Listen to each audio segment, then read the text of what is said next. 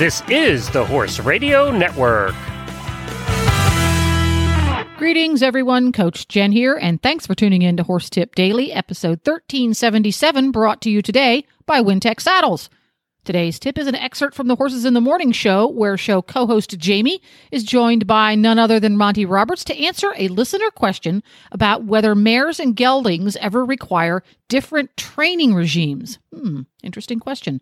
And we'll get right to our tip after we hear from our title sponsors, Wintec Saddles. You and your horse can enjoy all the benefits of a lightweight, splash-proof, durable, and easy-care Wintec saddle, featuring world-leading innovation for your horse's comfort and performance, the Care Cushion System, and the revolutionary Easy Change Fit solution. It's easy to see that Wintec is as serious about your performance as you are. Whether simply enjoying time together with your horse or competing at any level, there's a model in the range for you. Stop by your local retailer and have a sit in a Wintec saddle, or find out more about the new and improved Wintec Specialist Conformation Saddles at wintecsaddles.us. That's wintecsaddles.us. All right. Well, this next question comes from a person named Jamie. We're not going to explain any more about that.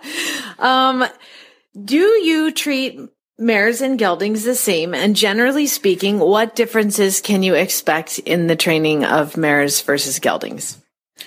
Well, first of all, the first part of that question is, do I treat them any differently? And I have to tell you that I often work with horses, and I get halfway through my work and say he or she, and somebody says, no, it's a she instead of a he. And, I treat them the same way.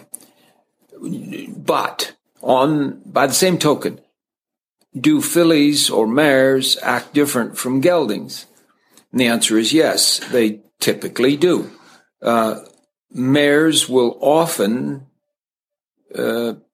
require shorter sessions and have a shorter tolerance level. And pretty soon they say, look, that's enough of that. I'm going to get angry if you don't stop for today, take it up tomorrow, or I'm going to kick you in the teeth. And then it's a mare, it's a female. A gelding will tolerate a lot more time, a lot more request, a lot more work. They'll just keep plugging along because they're less sensitive.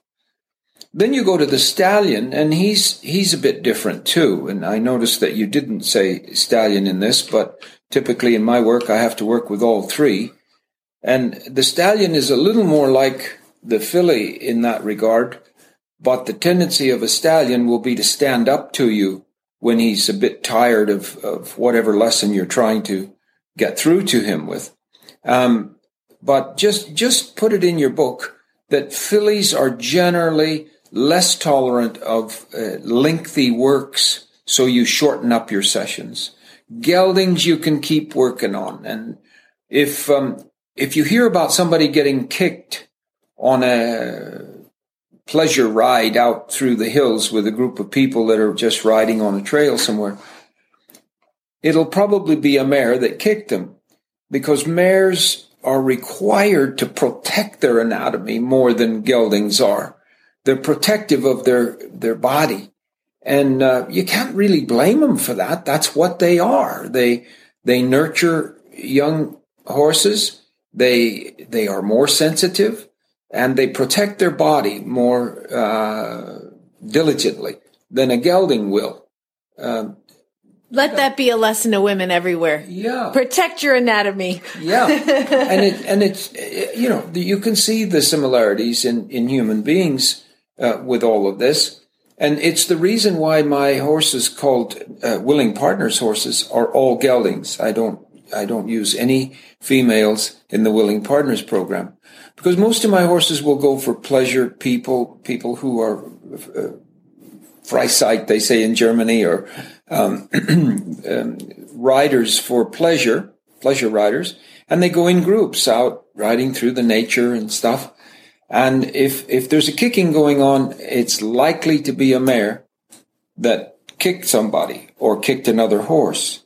So we use geldings in the Willing Partners program only, and no stallions. And I do not believe that it's fair for any rider to take a stallion in a group of horses for a leisure ride somewhere through the countryside. You just don't do it. I know there's people that say, oh, my stallion is perfect. He's never done a thing wrong, and it's okay. No, it's not okay, because nature is still there, and you can't blame the horse for acting on nature.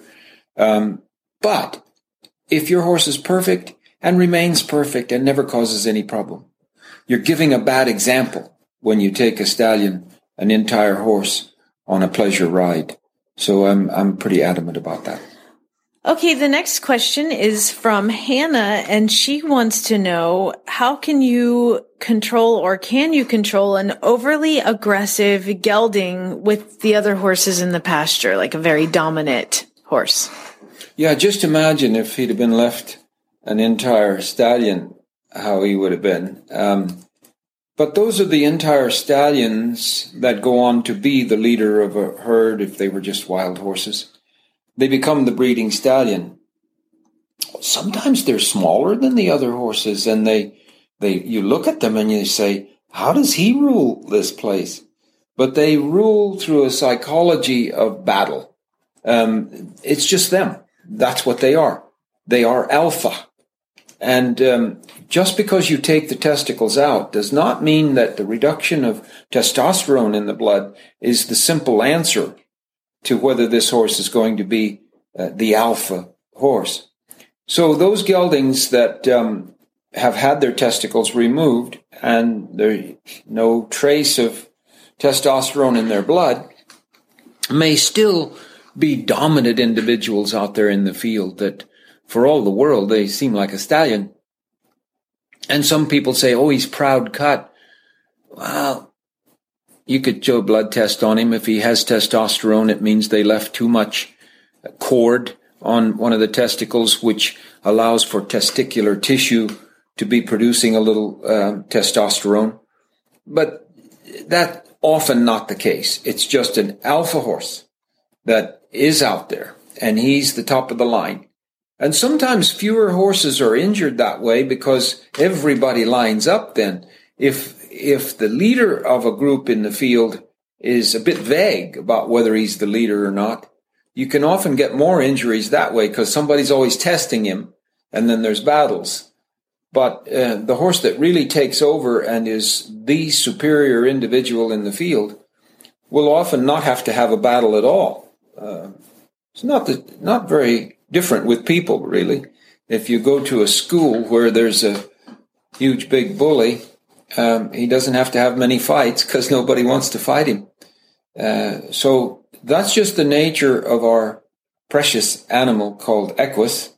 And we need to learn to live with those idiosyncrasies that are natural in the makeup of Equus, the horse. Well, that about wraps it up. You can find links to today's guests as well as lots more tips at horsetipdaily.com.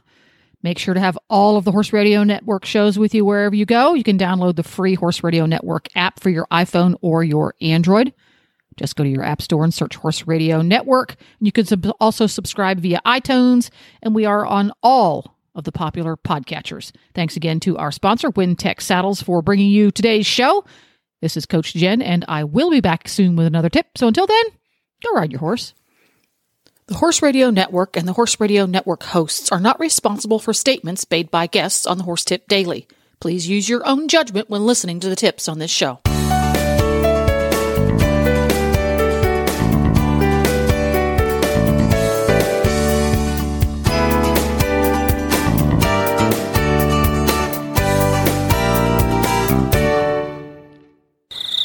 Hey, thanks for sticking around for a Easter egg tip, everybody. We've all heard that saying where nearly everything can be fixed by a horse person with baling twine and duct tape.